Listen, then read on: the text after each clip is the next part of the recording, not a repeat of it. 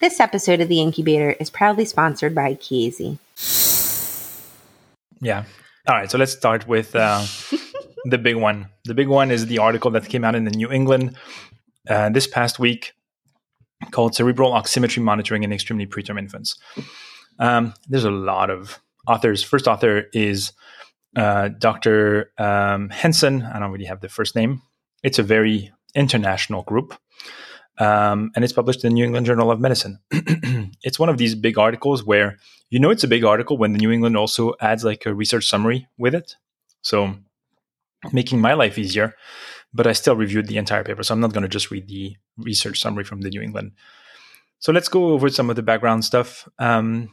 We know that for ELBW infants, monitoring of cerebral oxygenation has been something that has been talked about as a means of alerting us to issues going on with cerebral blood flow and risk of cerebral ischemia. And so there's this idea that if we had this information, maybe we could intervene very early on in the process of cerebral pathologies and not have to wait until you get the result of an ultrasound where things have really deteriorated.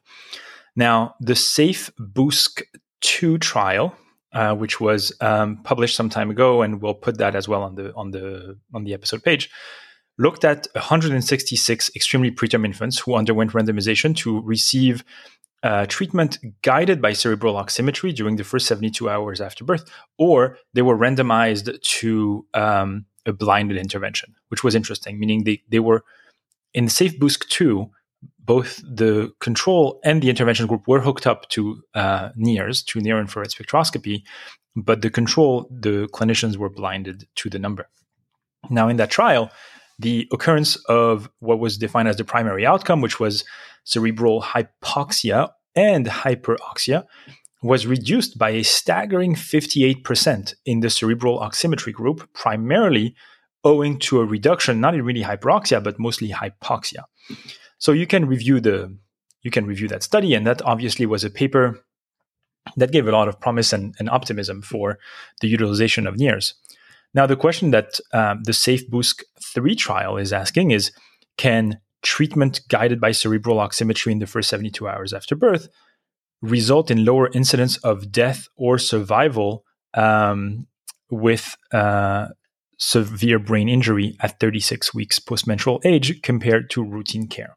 So I think this is where we see the evolution of the research methodology, right? Where you're looking at cerebral hypoxia, cerebral hyperoxia in Safe Boosk 2, but now you're sort of asking like, all right, like things, how does that really translate into mortality or severe brain injury?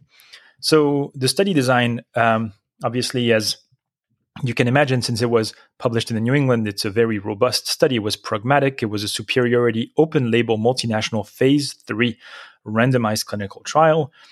Babies who were considered to be eligible were infants who were born before 28 weeks of gestation, who obviously were full codes where resuscitation was attempted, and on whom near-infrared spectroscopy could be implemented within 6 hours of life. The infants were randomly assigned in a 1-to-1 ratio to either receive cerebral oximetry or usual care.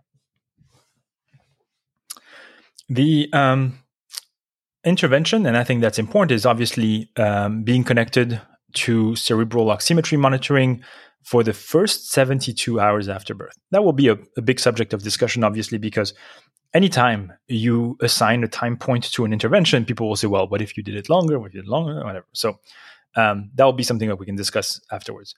Now, what was very interesting is that I think always dig through the supplemental material. I'm going to post this on Twitter, but like they had a whole intervention, right? The thing that you wonder is, how do we use cerebral oximetry?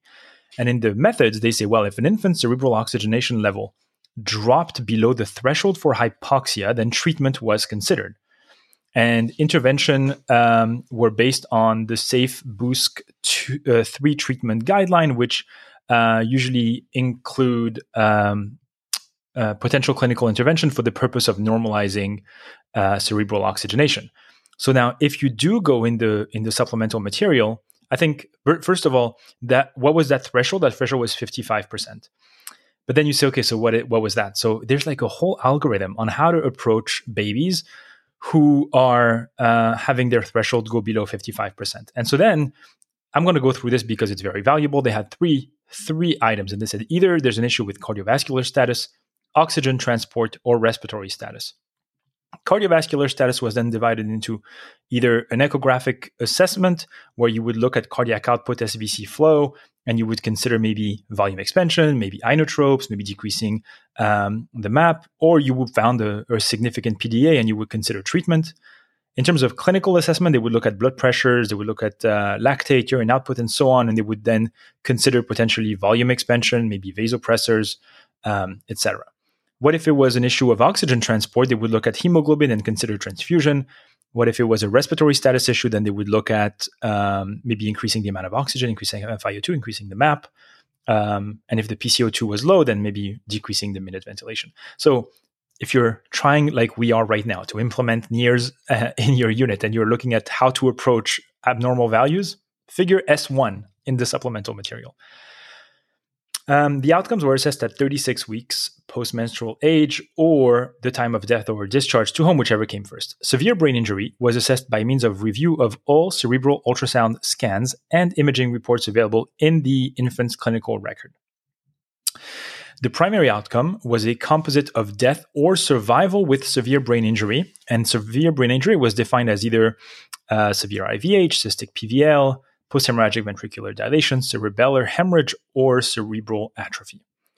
They also had some exploratory outcomes, which were death at any time up to 36 weeks, or BPD, and the following outcomes that occurred at any time up to 36 weeks, which were death or severe ROP, death or late-onset sepsis, death or neck stage 2 / maybe intestinal perforation. They also looked at some adverse reactions to the use of NIRS, which included skin damage, physical injury, and so on and so forth. Now, interestingly enough, you can obviously review the statistical analysis, but the power calculation of the study was done in order to achieve to detect a 22% relative risk reduction, which I thought was very ambitious, obviously. And the analysis was done on an intention to treat principle. So the results are unfortunately a bit disappointing if you were hopeful that NIRS was the next big thing. A total of 1,601 infants underwent randomization between June 2019 and December 2021. 785 were assigned to the Oximetry group, 816 to the usual care group across 70 sites in Asia, Europe, and North America. Now, the key result is that at 36 weeks post-menstrual age, 35% in the Oximetry group and 34% in the usual care group had died or survived with a severe brain injury. And that obviously was not statistically significant.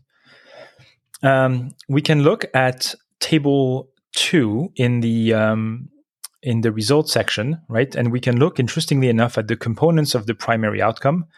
They were also not very different. So when you're looking at death alone, it was 21% in the cerebral oximetry group versus 19.8% in the usual care group.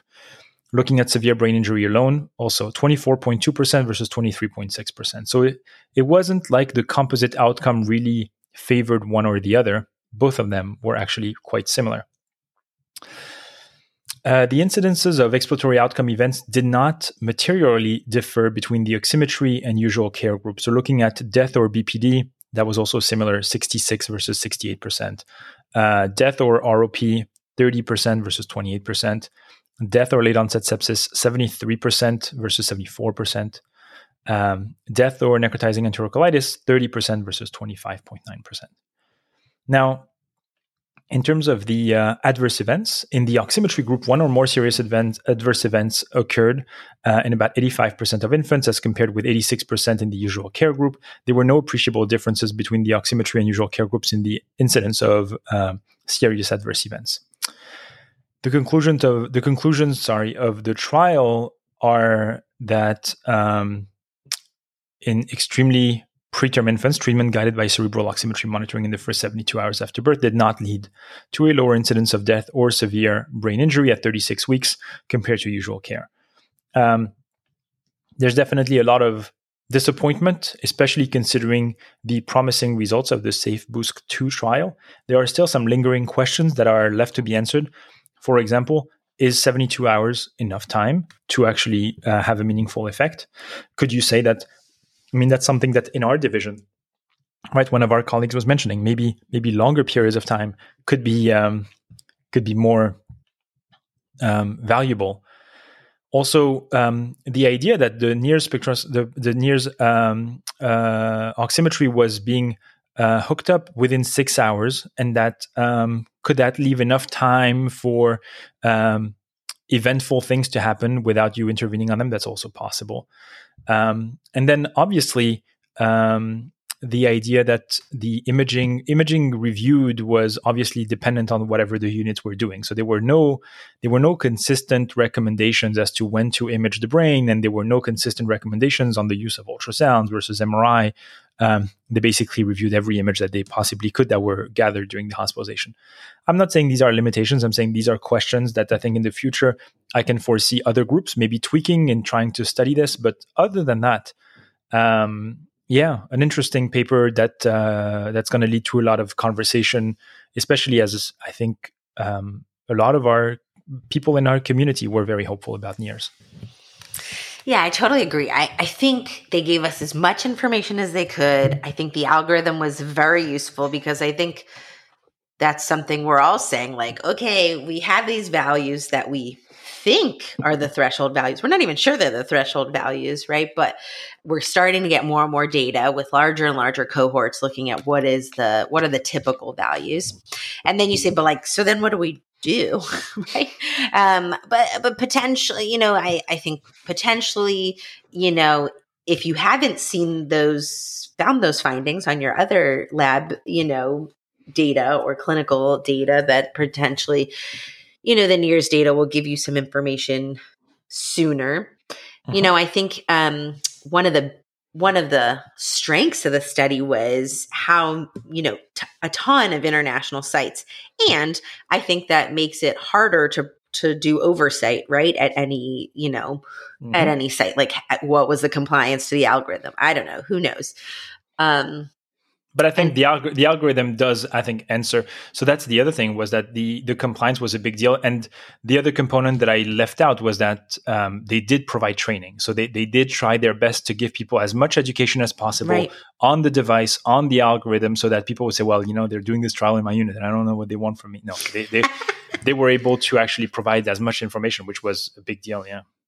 Yeah. And the only thing I think about with NIRS in general and our reactivity to NIRS is, once you see those changes, once you've met the threshold, right, potentially damage is already done. It's already happening, right? Like, say, what we see with like ischemia and HIE, right? So then, I mean, we're potentially preventing more damage, maybe, I don't know. But I wonder if instead of using absolute thresholds, they were using, the trend, right? Change from baseline, or how we know it's not even the absolute of fluctuations, but potentially how quickly you do these swings. So I don't know. I think there's still hope. I'm still hopeful. I'm disappointed by the outcomes, but I hope that people won't just give up on studying it altogether. I think Absolutely. This is just a jumping off point.